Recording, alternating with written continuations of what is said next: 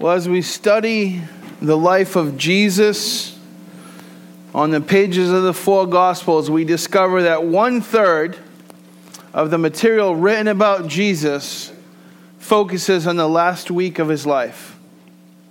So those who wrote the stories of Jesus were essentially saying that the most important part of the disclosure of who he was and who he is revealed to us in the last week of his life. We remember this morning the day known to the church as Palm Sunday, the Sunday before Easter, that begins this last week of Jesus' life that we call Holy Week. And so today we remember and we celebrate the day that Jesus triumphantly entered into Jerusalem as a Savior and King.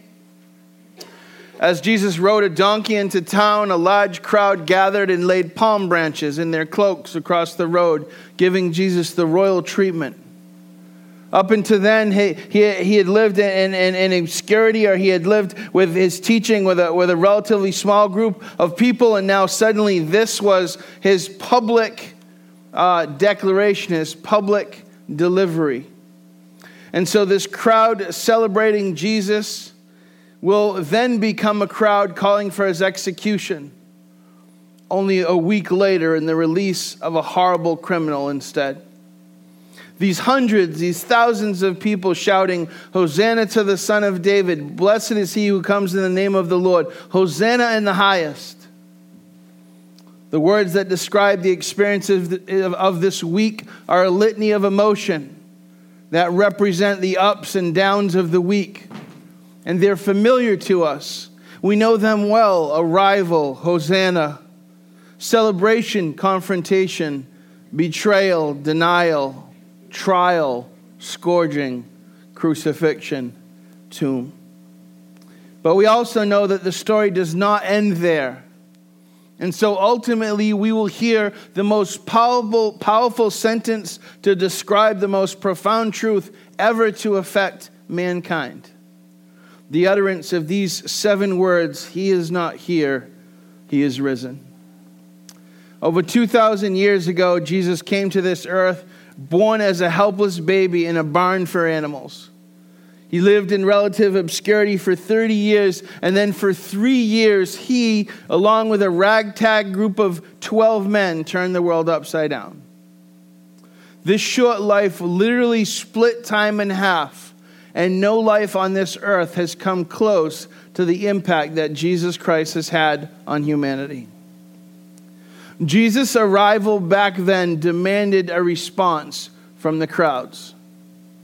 And I submit to you that his arrival demands a response from us.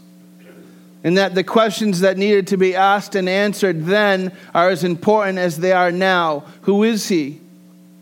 What is his purpose? Why did he come? You see, Jesus came to earth to bring hope to humanity.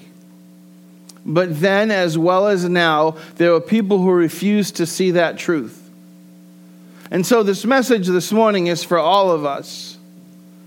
But if you are here in particular and maybe your hope is dwindling, maybe you're struggling without hope, if you don't know Jesus, then this message is particularly for you. From your Heavenly Father, I beg you, please listen to this message with an open heart. Don't leave here indecisive. Don't leave here indifferent to the question of who Jesus is and what difference that makes to you in your life. Jesus' arrival on the scene demands a response from each of us. And the way that we answer those questions, the way that we determine who he is, will genuinely affect the rest of our lives. And so this morning we're going to talk about the truths of Palm Sunday, the truths of who Jesus is. Who was that king who came to Jerusalem? And who is that king to you? And so at this time we'll dismiss our kids to South Coast Kids.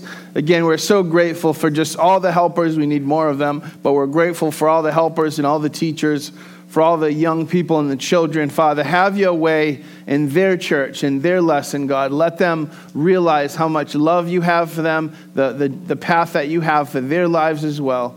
Be with them. In Jesus' name we pray. Amen. I come before you this morning Lord, and we just confess our full dependence upon you, God. Our full need for you, our full reliance on you. Father, you know the details of each of our lives, God. You know the places we struggle. You know the things that we're holding on to that you want us to let go of. Father, you know the things that you want to give us that we are reluctant sometimes to receive. And so, Father, we pray that you have your way in our lives. Father, help us. Give us the faith to be bold, to walk in your will, to do what it is you'd have us do in this church and in our lives. Have your way. In Jesus' name we pray. Amen. So the title of the message this morning is The Hope of the World. And I believe that no matter who you are, no matter what your history or past looks like, no matter what difficulties you have faced or may be facing right now, that what you need more than anything else is hope.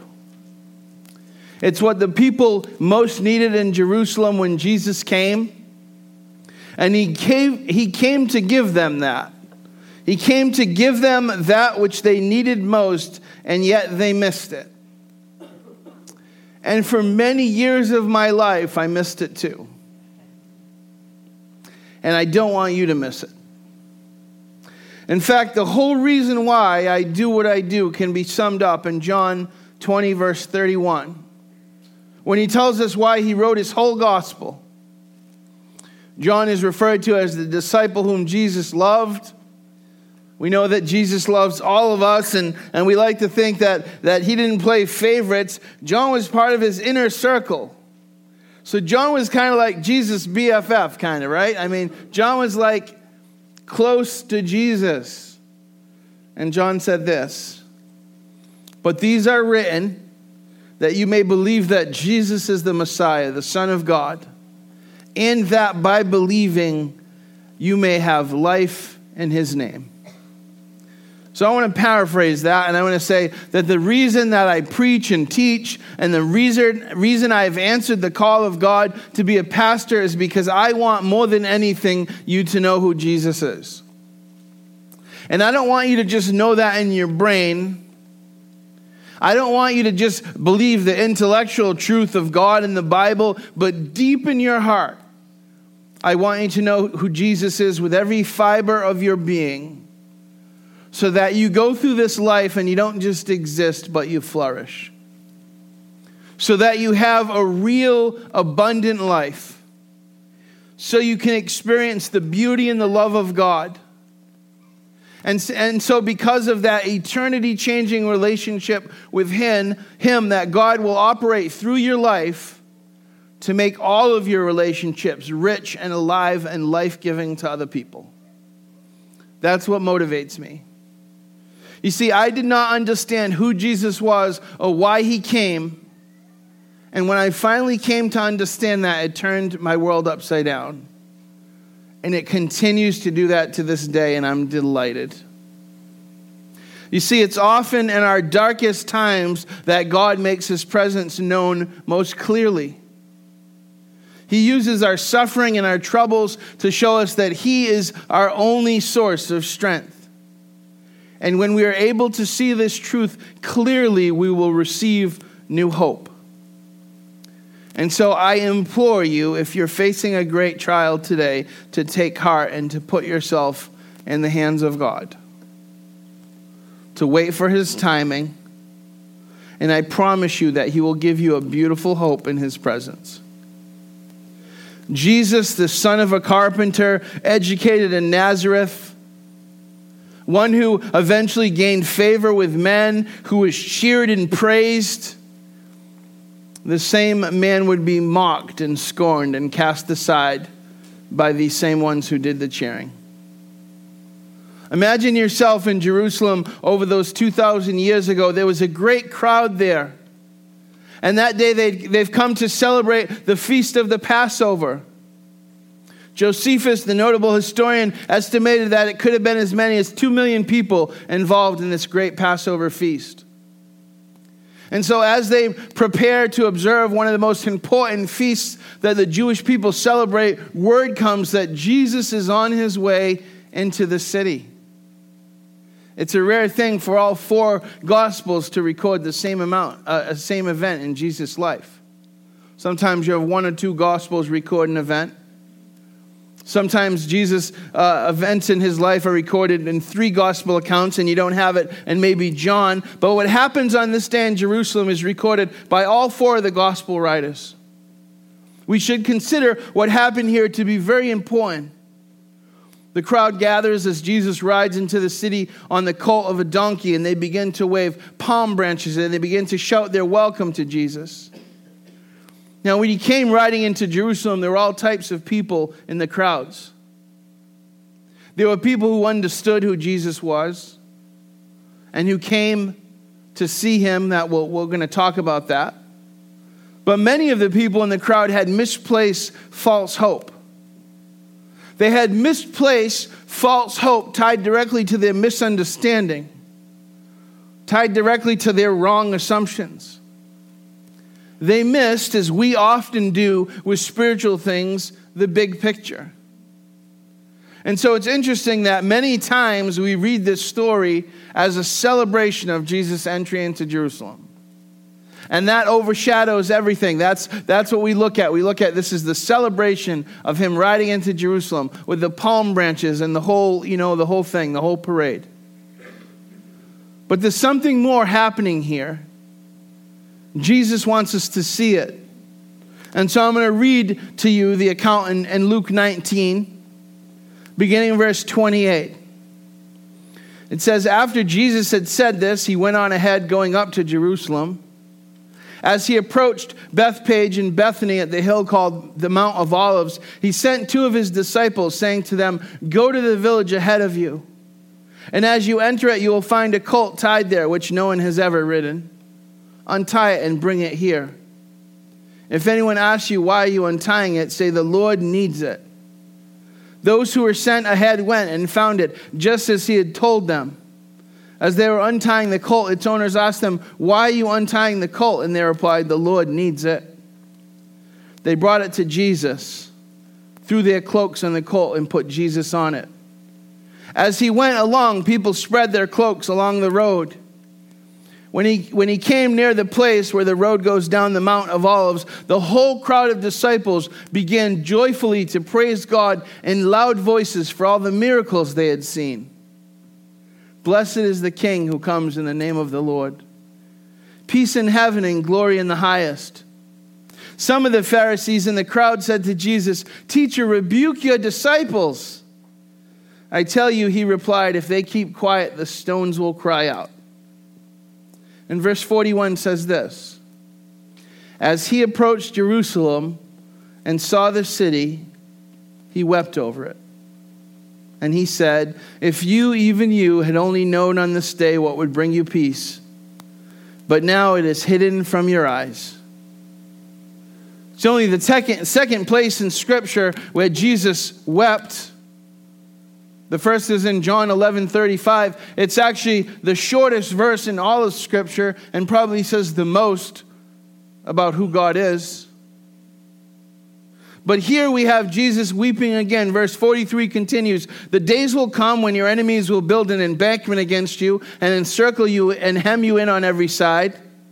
They will dash you to the ground, you and the children within your walls. They will not leave one stone on another because you did not recognize the time of God's coming to you. Because you did not recognize the time of God's coming to you. On that Palm Sunday, as Jesus approached Jerusalem, he was aware of the conditions surrounding the people's heart. Right now, here today, Jesus is aware of the condition of your heart. You see, Jesus knew their needs, and Jesus knows our needs better than we do. And often our expectations of Jesus are wrong because we misunderstand Jesus' purpose. I don't know how many times as a pastor I see a cycle in somebody's life where they come to church or they come to God or they begin a process, because something's happening, some circumstance or situation. And so they reach out to God, and God responds. And oftentimes he's aware and he's attentive, and oftentimes he will change the situation. And then they walk away. Too often, the desire is for God to change the circumstances instead of God changing us in the circumstances. You see, the Jews found themselves under heavy Roman oppression. There were heavy taxes, there were restrictions placed on them. We know at that time there were numerous executions by crucifixion. Jesus knew about all those things as well. He knows about your situation and your struggles and what you're in the middle of right now. But he also knew their heart. The Jews were in search of somebody. And the somebody they were in search of was a king, was a conqueror, was somebody to set them free. And so people come to church, and what they want is a God to relieve them of their struggles, is a God to meet them at their time of need. And that's okay to want that, because God wants to be our source. But when he meets us in the midst of our trouble and he begins to maybe work through some of those things, he's trying to pry to something deeper. He's trying to get us to see something bigger than our immediate circumstance. He's trying to get us to recognize our condition, our fatal condition. You see, there were people there that had seen the mighty works of this man Jesus.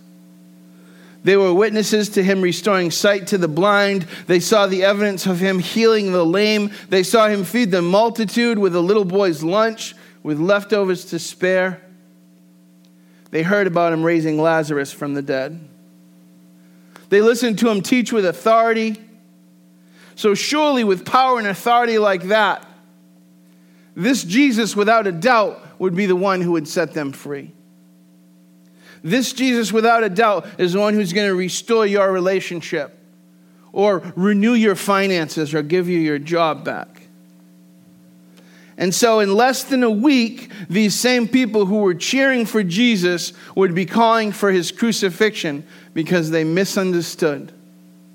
And Jesus knew, and it caused them to weep.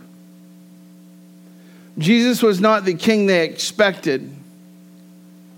They wanted a conquering king, but Jesus didn't gather troops. He didn't lead a revolt. He didn't do what they expected. Instead, he drove the money changers out of the temple. He paid tribute to Caesar. He taught that giving out of poverty is worth more than giving out of abundance. He said that in order to be great, you must become a servant. Jesus did everything the people didn't want, and so the cheering stopped. Because they didn't recognize who Jesus really was, why he really came. They didn't see the symbol that this king came in peace, not riding on a stallion, on a horse that was symbolic of a king, of a powerful king in wartime, but on a donkey that he came in peace. Their hope was tied to their expectations rather than their faith.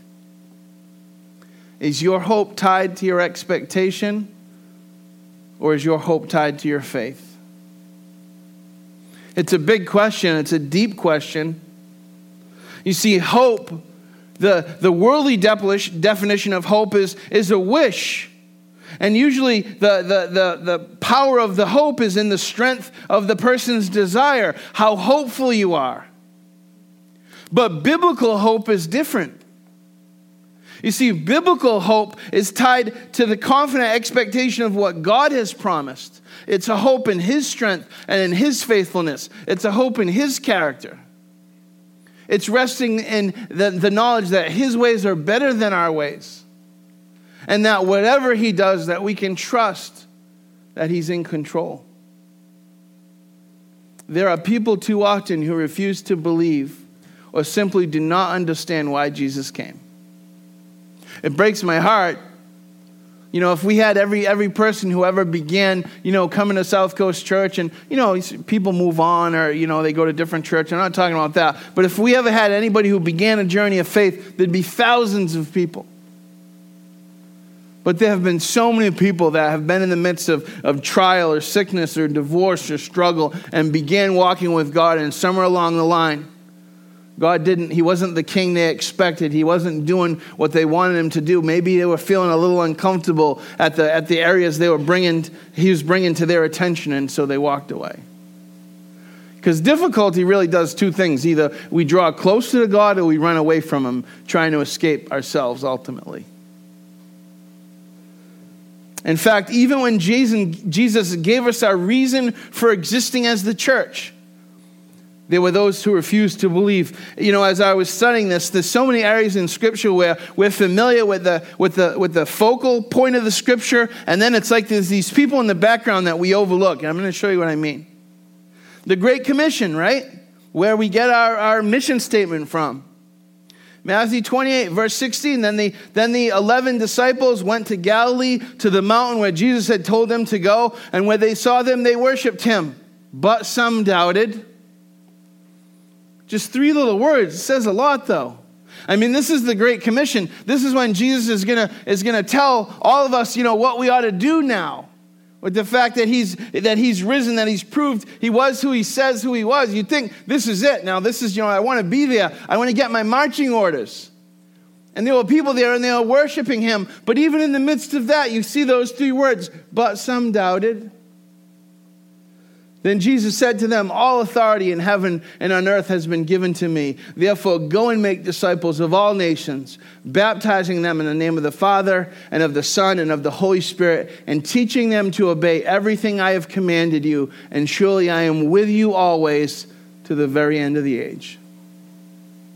It's a commission. It's something he's ordered us to do. And in that, there's the promise that he's going to be with us. And so who are you in that group?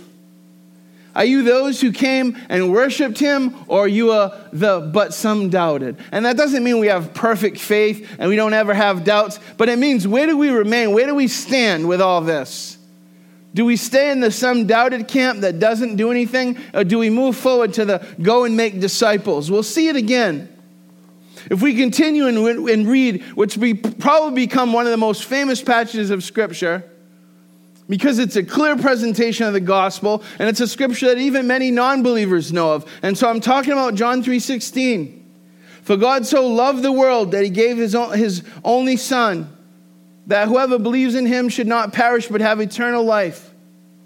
Verse 17, for God did not send his Son into the world to condemn the world, but in order that the world might be saved through him.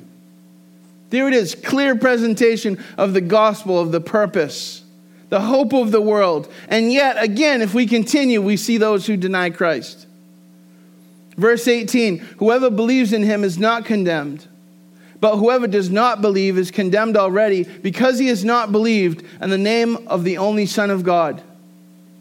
And then verse 19 says this. This is the judgment. This is the situation. This is the scenario. This is what we're dealt with.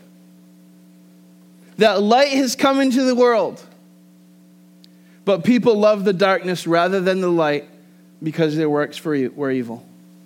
For everyone who does wicked things hates the light and does not come to the light, lest his work should be exposed.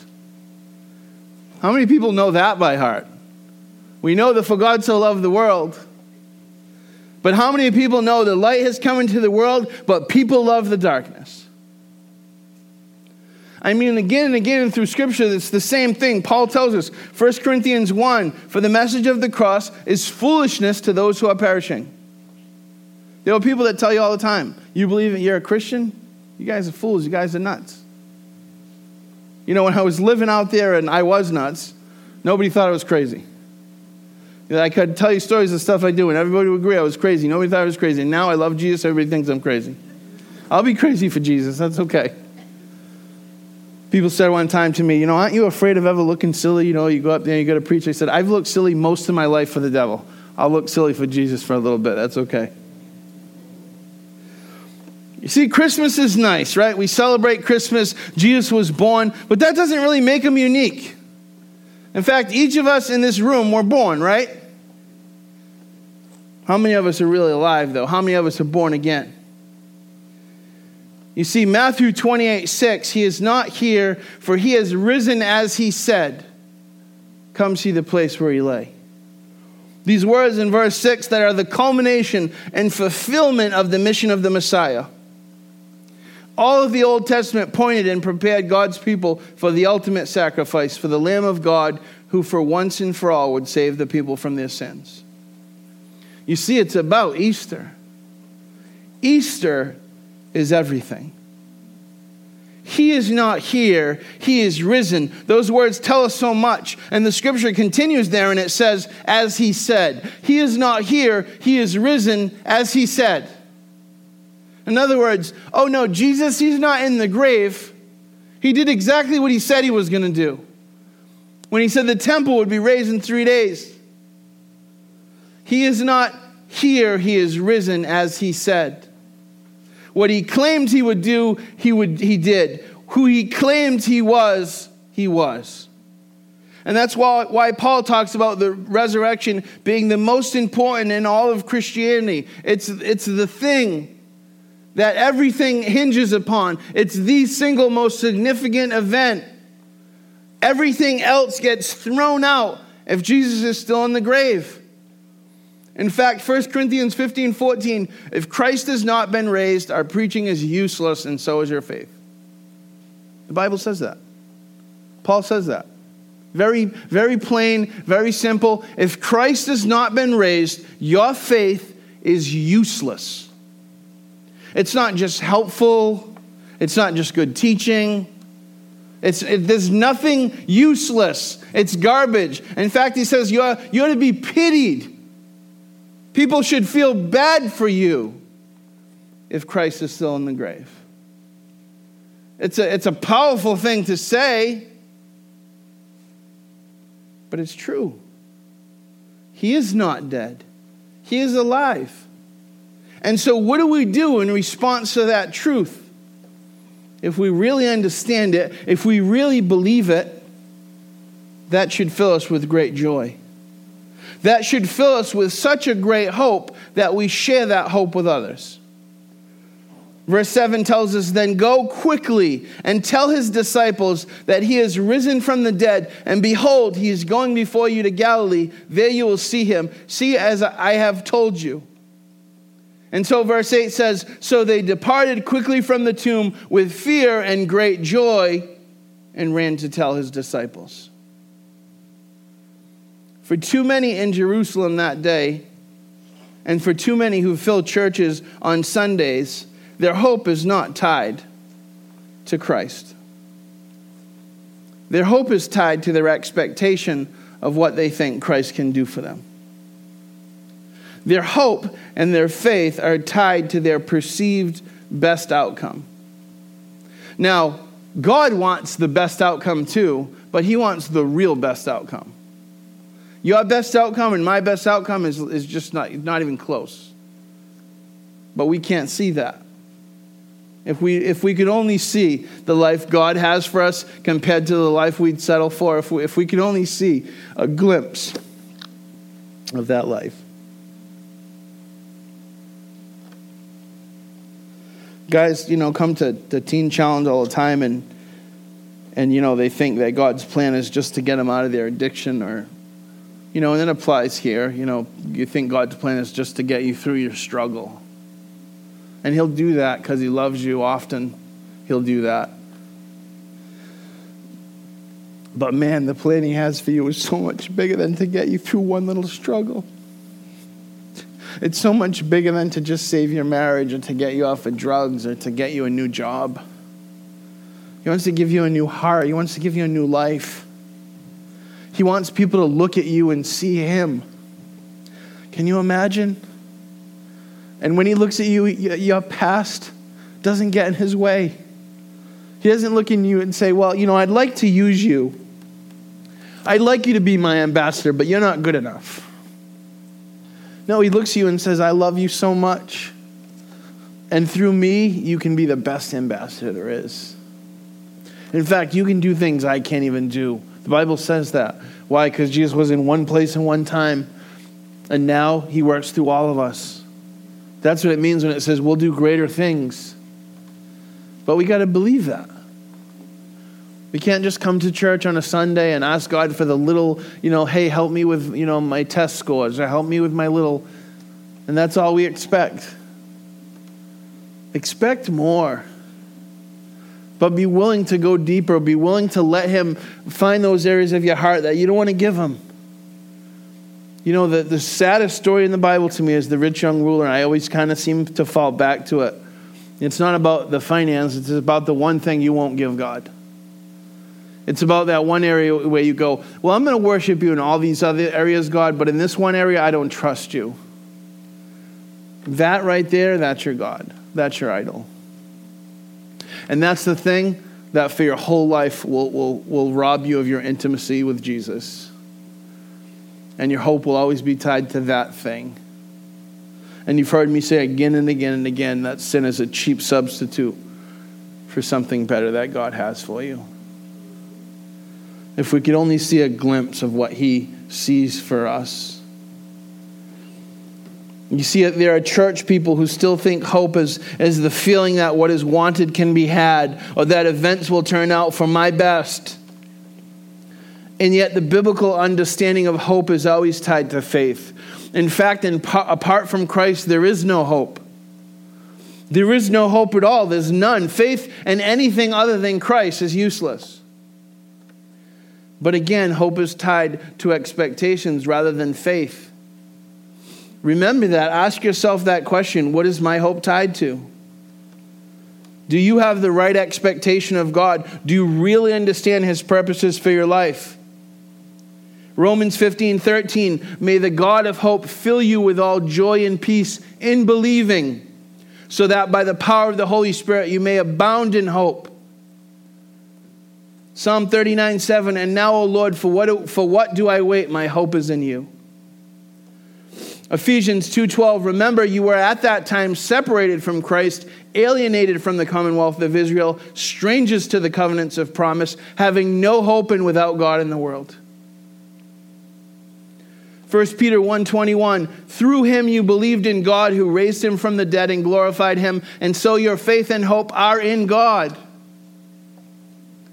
I was listening to a sermon by Tim Keller, and he said this. He said, we have a tendency to come to God and we tell him he's our king. And then we immediately ask him for something. And he said sometimes it's this perceived need or this want. And the reality is that whatever that extra thing is that we think we need, in addition to Jesus, that's really our king. Now, he's not saying don't ask God for things. That's not what he's saying. But he's saying if it's always about that thing that you think will do it, instead of the relationship with God, which we're going to see in a minute. If it's always about the relationship or the car or the job, then the object of our affection is not him. He's not our king. We're our own king.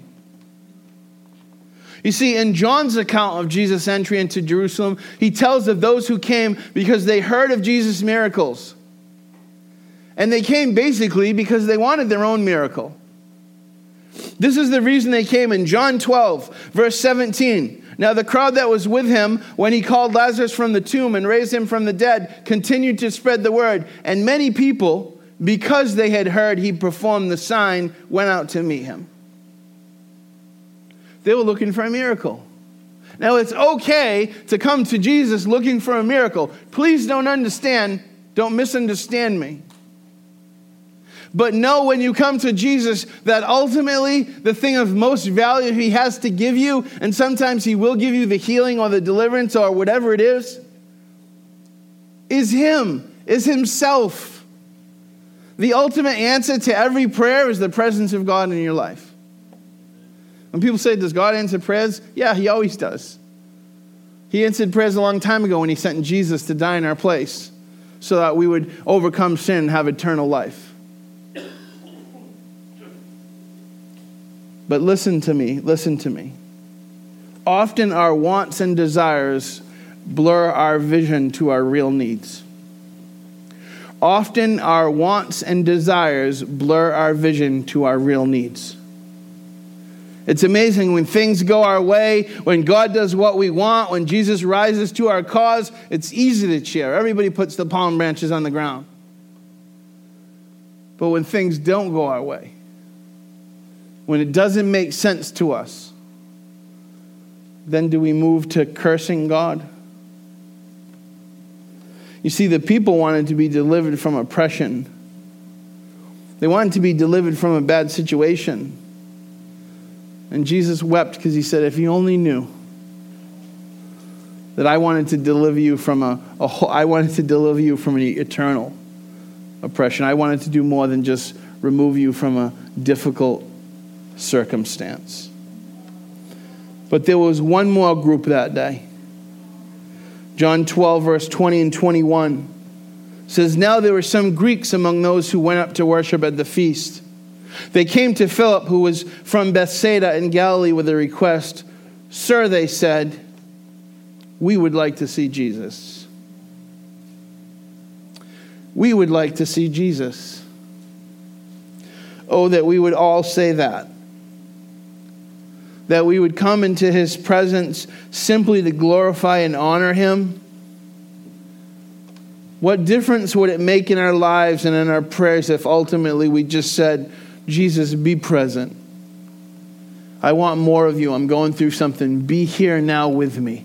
You can say, deliver me from, that's biblical, right? We said that was Jesus' prayer. Take this cup from me, but if not, your will be done. And we just do the first half. We just say, take this cup from me, change my circumstance. And we're not so go at the your will be done part.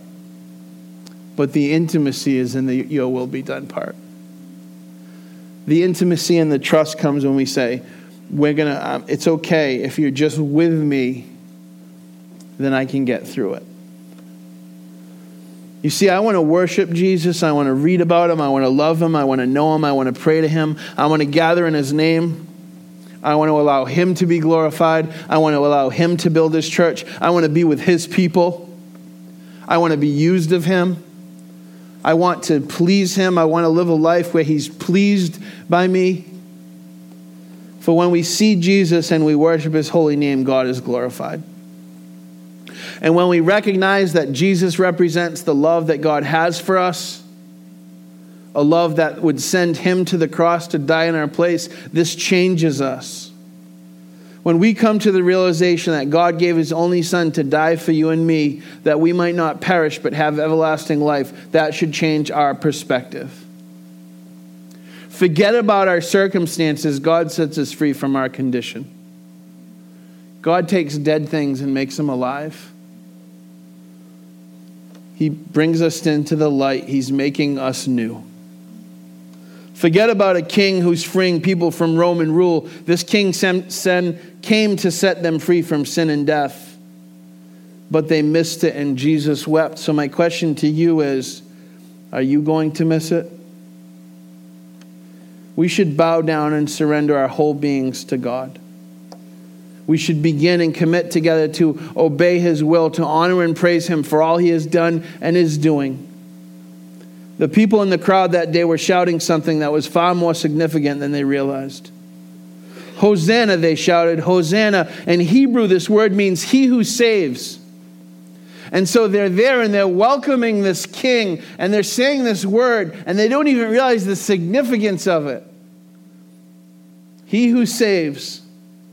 This was not a king that would reign over Israel. This king was far more important and far more powerful than any king on earth. They were singing praises to the Lamb of God who would take away the sins of the world. As the worship team comes up,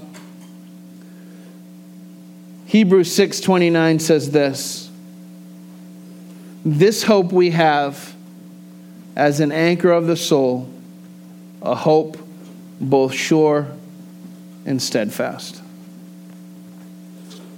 Where is your hope? Who is your hope in? If you could stand with me. And as we close, I'm going to pray. I'm going to ask that you take a minute and just ask God to speak to you, to show you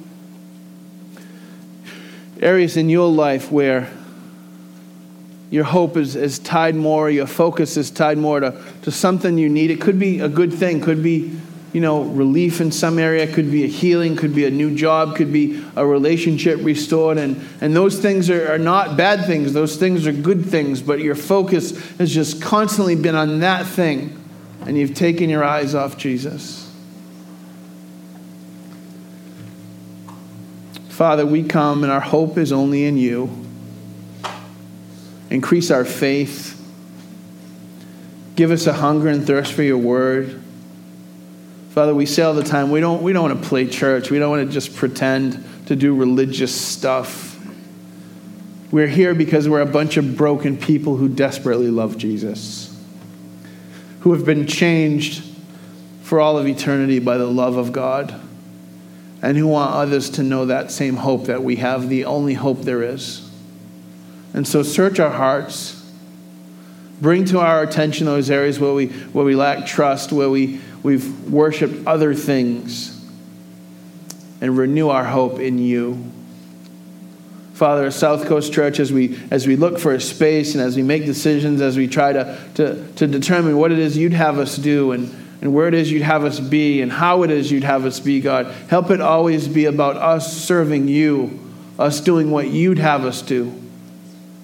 And so we pray for continued unity. We thank you for your just abundant provision, for the way you continue to bless and grow this community. Because at the heart of it, we're a community of people who just want to worship Jesus. So, Father, have your way in this place. Have your way in our lives. In Jesus' mighty and precious name we pray. Amen.